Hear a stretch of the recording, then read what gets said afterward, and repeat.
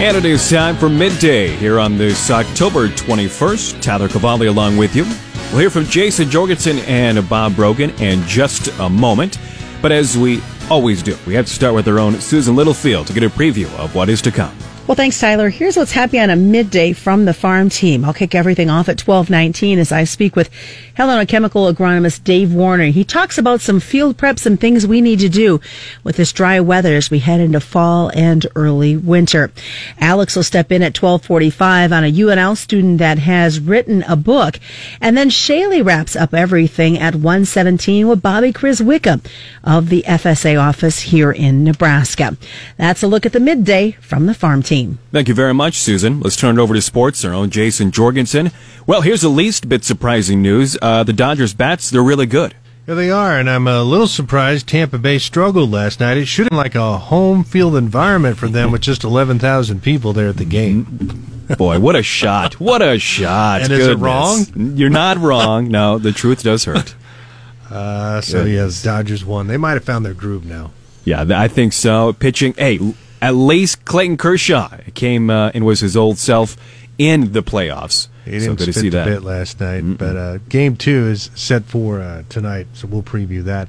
Also, we'll talk about the Husker defense. Of course, they need to be improved in a lot of areas this year, especially for the Huskers to have some success in the first month of the season. But we'll hear from defensive coordinator Eric Chinander. Nebraska's not had a lot of impact players at that outside linebacker position in a while. They hope a couple of young guys will step up and be ball players for them this fall. And I know this has been discussed before, but there was no depth chart that was released. A lot of people say that was on purpose to not give Ohio State an advantage. Does it really matter for Ohio State at this point?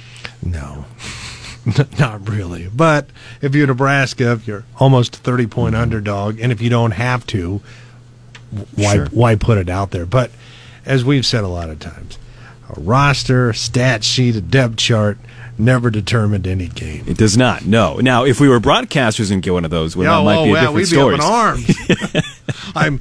I'm sure Greg Sharp knows the starting depth chart for the Huskers. I think that's right. Of course, we'll have that game right here on 880 KRV and pregame on Saturday at 8, kickoff at 11 p.m.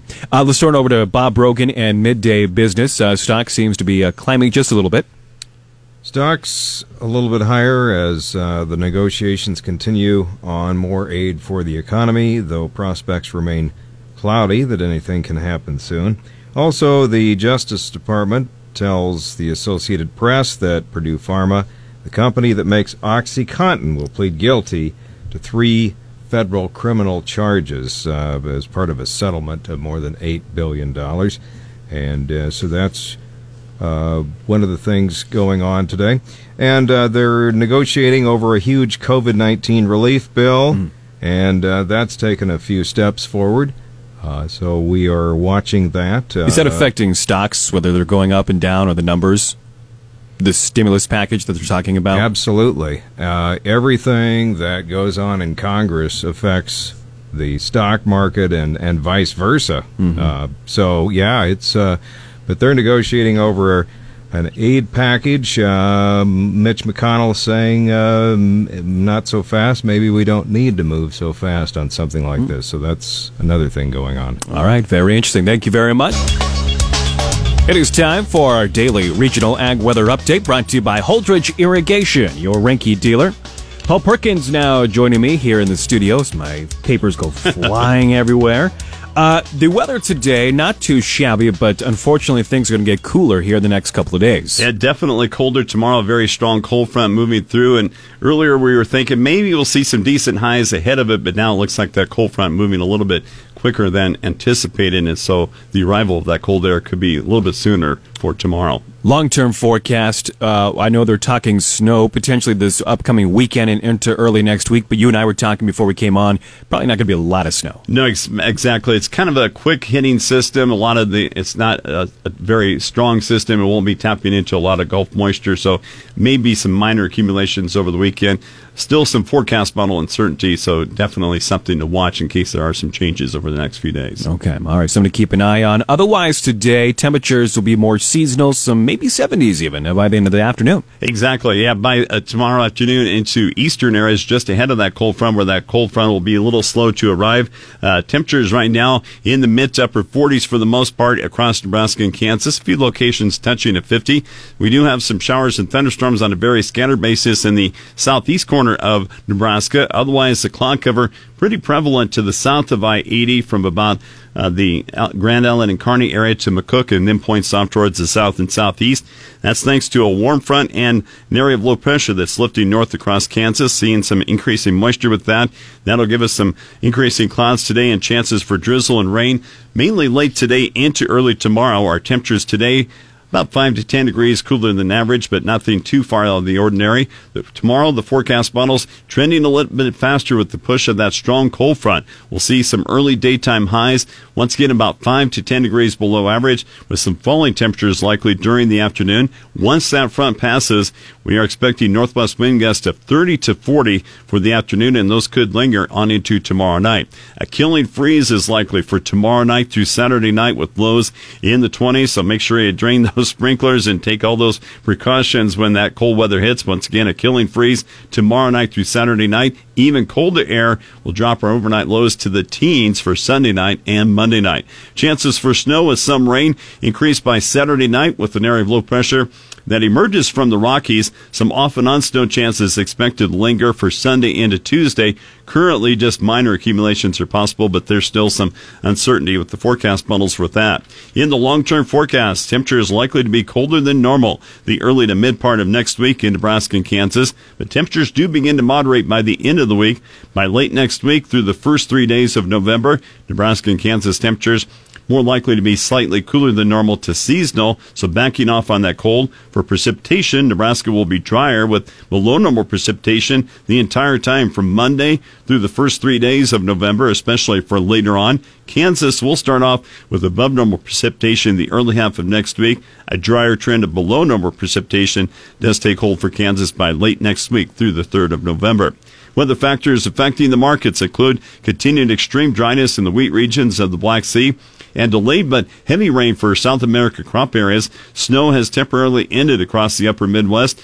There were some snowfall totals of 4 to 8 inches from Fargo to Minneapolis, St. Paul to Eau Claire in Wisconsin. Prior to that colder and stormier weather, at least 90% of the soybeans, fortunately, were harvested in Nebraska, Iowa, Minnesota, and the Dakotas. Increasingly cold weather across the nation's midsection will limit winter wheat emergence and establishment, especially in areas experiencing drought. This weekend and early next week, sub-zero temperatures will occur across parts of the northern plains, while hard freezes expected to extend as far south as the northern panhandle of Texas. Russian wheat areas are forecast to see only light rain this week, the heaviest rain so far this crop season, but the wheat crop benefit will be minimal due to the moisture's late arrival. The entire Black Sea region has rainfall deficits of 80 to 90% below normal over the past 60 days. Central Brazil expects moderate to heavy rain this week. That points to the beginning of the rainy season. The nearly a month late start is leading to concerns over acreage totals for soybeans. There's also long-term concern over the start of the important season for second crop corn in central Brazil for the first and second quarters of next year. You're talking about putting away your hoses, make sure that they're drained. Reminds me, I probably should put away my my deck chairs as well. But I don't need those if we're getting the nasty cold temperatures we'll have in the next 24 hours. You know, I've heard some reports that we could see some mild stretches of weather in November, so you may want to hold on. Well, I won't put them away for good. We'll just keep them maybe in the garage for now and easy access, I suppose. There you go. For more weather, where can you find that at? Weather page, krvn.com. Thank you very much.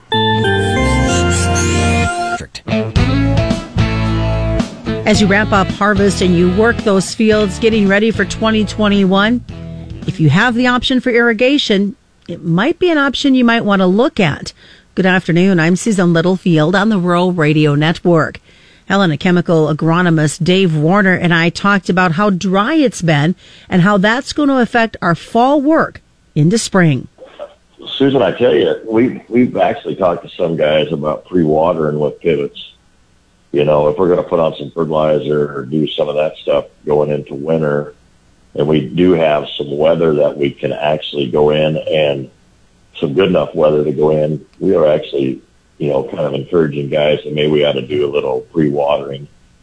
It's just putting some moisture in that ground going into wintertime so we get an actual very good freeze on that ground would be a substantial benefit. You don't want to go all through winter with no moisture in the ground and if we don't have any moisture, that cold can go clear down and freeze pipes and freeze other things. And, it's just nice if we can have some moisture in the ground and get an actually very good freeze on the ground. So next spring that ground is tillable, if that's what you're going to do, or actually very good to get into plant, because moisture-wise, we are, like I said, we are in kind of dire straits at the moment. Do you have any weed concerns going into this coming spring? Or yeah, we have terrible water hemp and palmer problems yet that need to be addressed and trying to address this year. We had some pretty good luck on soybeans getting control with the dicamba products and a residual down with it to get some good control on water hemp, but some other places we did not, and have tremendous water hemp pressure that is going to have to be, monitored going into spring. My biggest thing to my customers is that we need to spray brown dirt. Guys don't like to spray anything until they see weeds coming up, but we can't do that anymore because water hemp comes so fast and then a vengeance that if we miss the opportunity when it's small to get it killed, then we're behind the 8 ball all year long trying to, catch up with it to try to kill it, and that doesn't happen. Cover crops and dry weather, is that something we still need to be focused on? I'm an avid cover crop guy on irrigated because we can water it up. We have the moisture there for the benefits. And let me tell you, cover crop is great for water hemp and palmer to keep it down. There's something in that rye that that the water hemp and palmer does not compete with it very well and really keeps it to a minimal stage. About for that producer that only has dry land, is cover crops this year something they should be thinking about? I think, Susan, that, a customer really needs to evaluate that a lot more than a guy with irrigated, because where we are sitting with limited moisture right now and not having very much subsoil to work with at all, tends me to think that I would rather like to hold off and not plant a cover crop on dry land, because we need to keep all of the moisture we can right there. I know guys will tell you, we get the cover crop in and then we get moisture like a snow, we can hold, a lot more moisture, but we're late enough into the fall now that that's not going to happen. We're not going to get growth on that. That's Dave Warner. I'm Susan Littlefield on the Rural Radio Network. It is time for Midday Sports. Here's Jason. Hey, thanks, Tyler. Well, Nebraska's defense, which struggled for most of last year, figures to be tested on Saturday when the Huskers open up the year at 5th-ranked Ohio State. One position where the Black Shirts need an outside linebacker. Defensive coordinator Eric Chinander breaks down that position. I think there's been a ton of progress, and they're doing a lot of different things within the defense. When we're rotating from base and nickel, playing some more true outside backer, and then shifting to more of a defensive end role when we get into 4-down spacing. So they've done a lot. They've progressed a lot. I think their understanding of what they're trying to do is getting better and better each day, and their pass rush is getting better. Kickoff on Saturday is set for 11. We will bring you the game right here on 880 KRVN. The 8-man football playoffs begin tomorrow in Class D1. 7-1 Elm Creek hosts 6-2 Hitchcock County. Head coach Jace Doolin says the Buffaloes this year tried to play to their strengths. Against Amherst, we figured some things out on offense, and we've stick to more of the I formation instead of spreading out as much. With our backfield and how much of a threat they are, when we get an eye and we're a power football team, it's hard to stop. Kickoff tomorrow is set for 7. We will bring you that game on Cami Country on 92.7 in the Elm Creek area. You also can listen in on 100.1. On 880 KRVN should be a shootout as Highline will host Southern Valley. That game will be played in Elwood. Kicks off at 7. And in Class D2, Loomis will host Layton at 4. You can hear that one in the Holdridge and Phelps County area on KUVR. All of those games also can be heard at KRVN.com. And the Dodgers should have their top relievers available tonight for Game 2 of the World Series. Their bullpen should be fresh after last night they took care of Tampa Bay, winning that one 8-3. Manager Dave Roberts will try to stretch together 9 innings with a flurry of arms after the Dodgers burned through most of their rotation when they had to fight from behind to close out the NL Championship against Atlanta. That is Look at Sports. For more, you can find it anytime at KRVN.com. I'm Jason Jorgensen.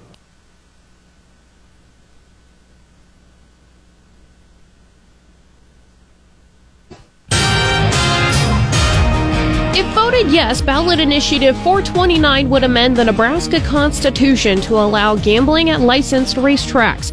Initiative 430 would then allow gambling at licensed racetracks with licensed gaming operators. But what many Nebraskans are looking at is Initiative 431. If voted yes, would impose an annual tax of 20% on gross gambling revenue of licensed gambling operators. The revenue would then be allocated 4 ways, one of which would be 70% to the Property Tax Credit Cash Fund. Ho-Chunk Incorporated, the company behind the initiatives, partnered with Racetracks, and CEO Lance Morgan explains the amount of money from Nebraska that goes to surrounding casinos. About $400 million a year leaks out of Nebraska to other states, and every state that touches Nebraska has some form of gaming in it. And it really is frustrating to be a target demographic or a target market for these other states. You know, Iowa's probably the worst abuser. Over $9 billion has gone from Nebraska into Iowa since they've opened these casinos. Morgan also says after conducting a survey, many people weren't interested in casinos on every corner, so Ho-Chunk Incorporated and the Omaha and Lincoln racetracks instead limited the initiative to be for only licensed racetracks. A third man has been charged in the shooting death of a Bellevue teenager earlier this month. The Omaha World Herald reports that 21-year-old Rashawn Faison of Council Bluffs, Iowa, was arrested Friday night and charged with first-degree murder in the October 12th death of 17-year-old Kalani Zelopani. On Monday, a Sarpy County judge ordered Faison held without bond. 2 other people, 18-year-old David Snyder of Bellevue and 16-year-old male, are also charged in Zelopani's death. Zelopani was found with a gunshot wound at his mother's home in Bellevue, just south of Omaha, and was declared dead at the scene. Nebraska has started imposing new coronavirus restrictions after a second straight day of record hospitalizations for the virus in the state. Nebraska also reported 11 new deaths from the coronavirus on Tuesday. The state said 565 deaths have now been linked to the virus. Data from Johns Hopkins University showed the rate of new virus cases in Nebraska continued to rank 5th highest in the nation Tuesday. The negative trend in virus cases prompted Republican Governor Pete Ricketts to announce several new restrictions last week that took effective Wednesday. Hospitals will now have to keep 10% of their beds free for coronavirus patients. The Lincoln County Sheriff's Office responded to a rollover accident on Tuesday, October 20th at 1:55 a.m. on the Link 56C overpass in Hershey. Upon arrival at the scene, a lone vehicle was found on its top with the lone driver of the vehicle, 21-year-old Lyle Harms of Ogallala. Harms was southbound and struck the curb, causing him to overcorrect and leave the roadway, rolling several times. Harms refused medical treatment at the scene. Deputies suspected signs of alcohol impairment and tested Harms. He was arrested and taken to the Lincoln County Detention Center. Later, deputies took Harms to Great Plains for potential injuries. He was issued a citation for driving under the influence and then released. Reporting for the Rural Radio Network, I'm Ellen Simmons.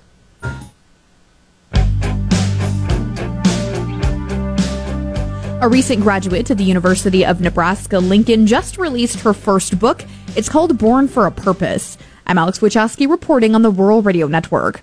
Oskaline Usanase graduated last May from the College of Agricultural Sciences and Natural Resources. She's from Rwanda, which is a country in East Africa, and she came to the university and Nebraska back in 2016. I was born and raised in a beautiful country called Rwanda. It's a country in East Africa, a small country.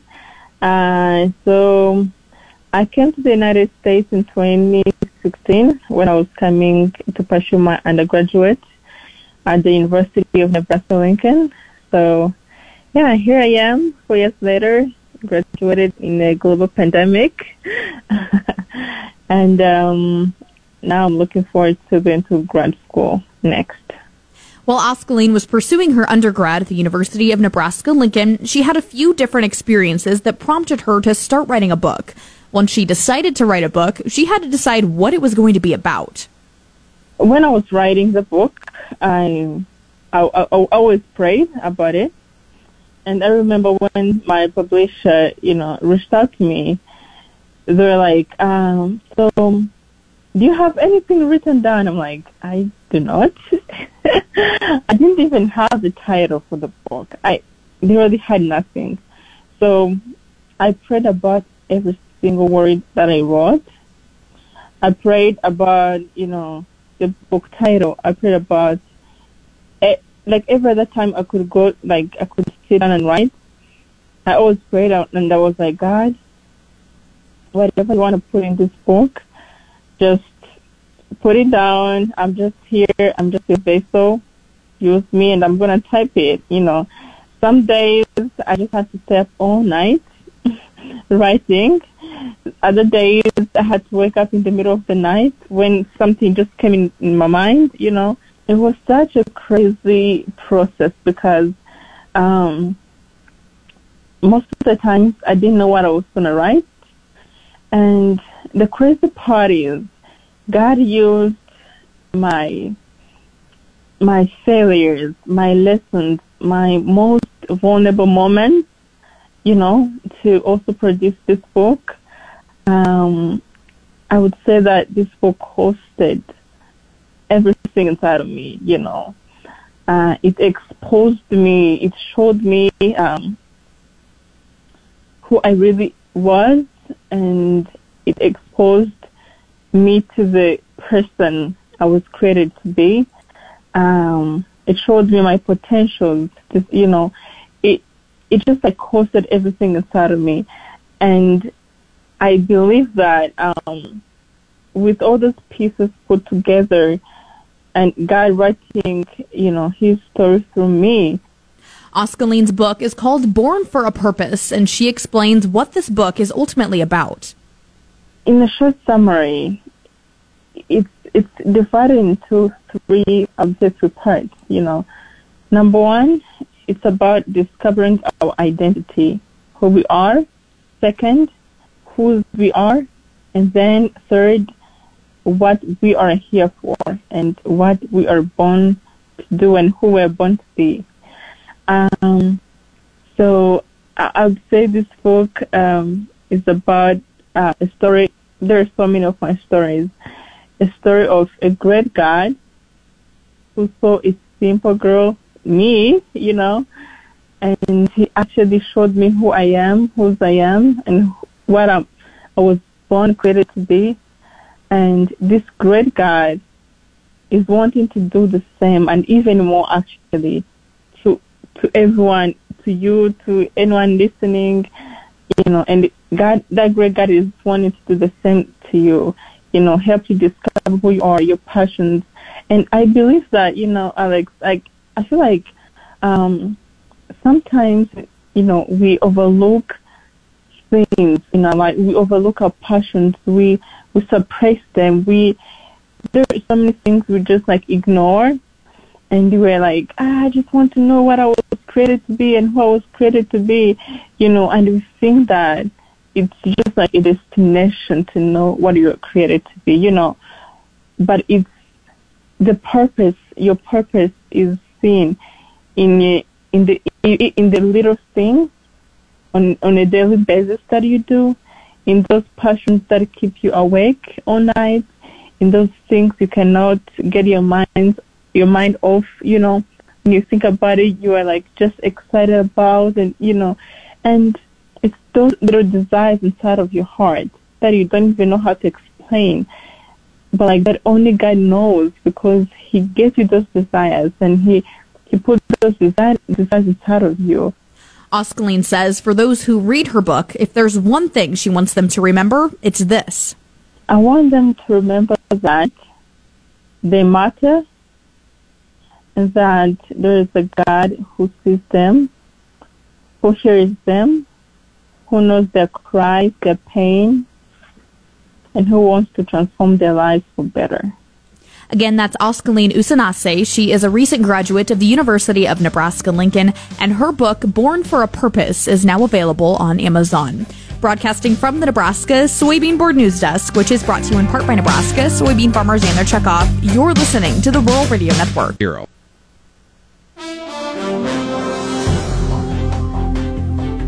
With the Business Report, I'm Bob Brogan. Stocks have been pushing modestly higher as negotiations continue in Washington on more aid for the economy, though prospects remain cloudy that anything can happen soon.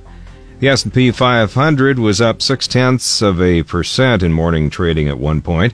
Stocks of social media companies were leading the way after Snap reported even bigger jumps in revenue and in the number of Snapchatters than analysts expected. House Speaker Nancy Pelosi said she's made some progress with the White House in talks on more stimulus for the economy, and she hopes discussions will continue, but even if they can reach a compromise, it may face stiff resistance in the Senate. Justice Department officials tell the Associated Press that Purdue Pharma, the company that makes OxyContin, will plead guilty to 3 federal criminal charges as part of a settlement of more than $8 billion. OxyContin is the powerful prescription painkiller that experts say helped touch off an opioid epidemic. The officials say Purdue will plead guilty to 3 counts, including conspiracy to defraud the United States and violating federal anti-kickback laws. Negotiations on a huge COVID-19 relief bill have taken a modest step forward, though time is running out and Senate Majority Leader Mitch McConnell is pressing the White House not to move ahead. McConnell told fellow Republicans yesterday that he has warned the White House not to divide Republicans by sealing a lopsided $2 trillion relief deal with House Speaker Nancy Pelosi before the election. The White House says negotiations between Pelosi and Treasury Secretary Steven Mnuchin continue to bring modest progress, but veteran lawmakers say there is not enough time to enact a relief bill by Election Day. And JCPenney expects to emerge from bankruptcy protection before Christmas under a new ownership agreement that would save tens of thousands of jobs. For the Rural Radio Network, I'm Bob Brogan. Several important deadlines approaching for Nebraska ag producers. I am Shaylee Peters, back with you on the Rural Radio Network. And our guest today, Bobby Chris Wickham, Public Affairs Outreach Coordinator with the Nebraska USDA Farm Service Agency. Bobby, we're going to highlight some of those upcoming deadlines and programs as producers figure out eligibility and how to apply. Let's talk about that first one coming up here at the end of the month. It's October 30th for the WIP Plus program. Right. It's the Wildfire Hurricane Indemnity Program Plus, or WIP Plus, and the deadline for applications for that was recently announced, and it's October 30th. So we're getting real close to that deadline to apply for this disaster-related assistance. It's this program, ad hoc program that was made available to producers who had losses due to natural disaster in 2018 and 2019, and it's mainly for commodity and hay crops that were impacted by disasters, including flooding, tornadoes, excessive moisture, and related conditions. So, last year was a really challenging year for our crop producers. And so if you've not previously contacted your county office about WIP Plus, now's the time to do so that we can get in ahead of that October 30th deadline. When you call, though, producers need to be ready to discuss the disaster event that caused the loss and the approximate date of the event, what crops were impacted, and then, field location of those impacted crops. And that'll help us begin the process to review whether you would qualify. And then that second deadline, not too far behind the first one, November 2nd deadline for our organic producers. Yeah, it's the Organic Certification Cost Share Program. So, for producers that are organic certified, for the certification expenses that they incurred between October 1 of last year and September 30th of this year, they can receive some cost share assistance for those certification expenses. And the deadline to apply for that assistance is November 2nd.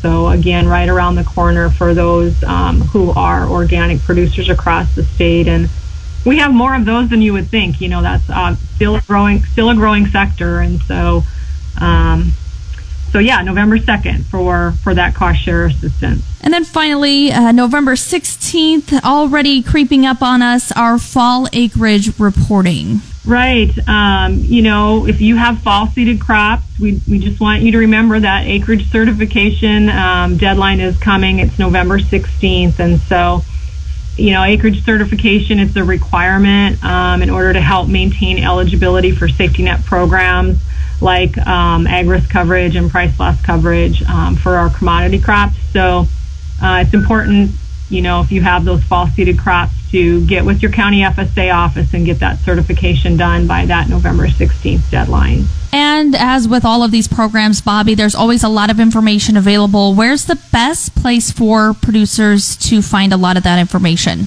There's two good resources for that. The farmers.gov website. At the state level, we try to work hard to keep updates on the front page, and that is fsa.usda.gov/NE. Thanks so much, Bobby Criswickham, our guest again today, Public Affairs Outreach Coordinator with the Nebraska USDA FSA. You're listening to the Rural Radio Network. Clay Patton on the Rural Radio Network. Let's check in with John Payne, Senior Marketing Analyst with Daniels Ag Marketing in Chicago and publisher of the newsletter This Week in Grain. John, wheat not able to clinch 7 straight sessions where it was able to move higher, but the fact that it only closed a penny means that the Weather Bull might still have some play in this market?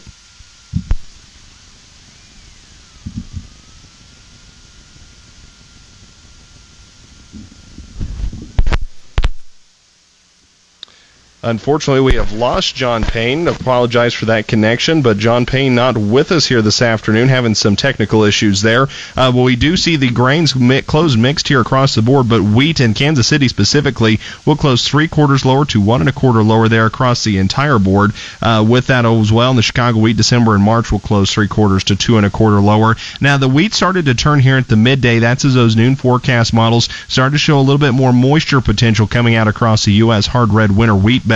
Also helping out the wheat and really the general grain complex in general was the U.S. dollar index today. Currently, as we speak, down 50 ticks to 92.54. Now, the dollar index is weighted as a basket of other currencies weighted against the U.S. dollar. The heaviest of that weight goes out to the euro, which saw similar percentage type moves up against the dollar. When you look at emerging currencies that are really important to the U.S.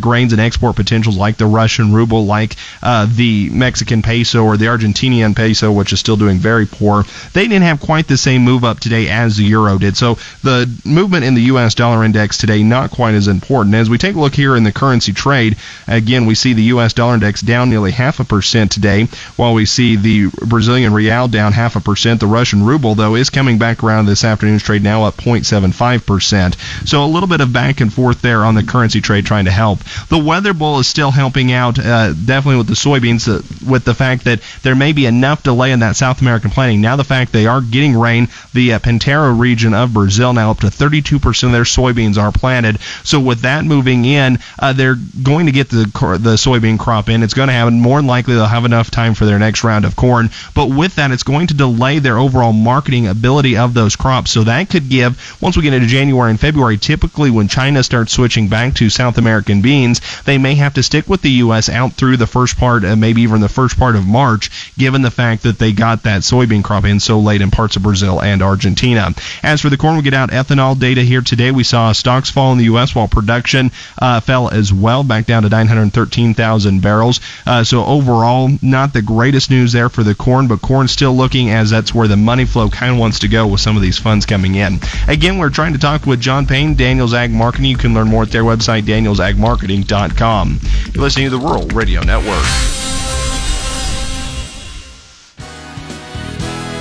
Thank you very much, Clay. That'll wrap up this Wednesday edition of Midday. If you miss anything, you can go back and listen to our Midday podcast, which is sponsored by Devaney Motors, and that can be heard on krvn.com and iTunes.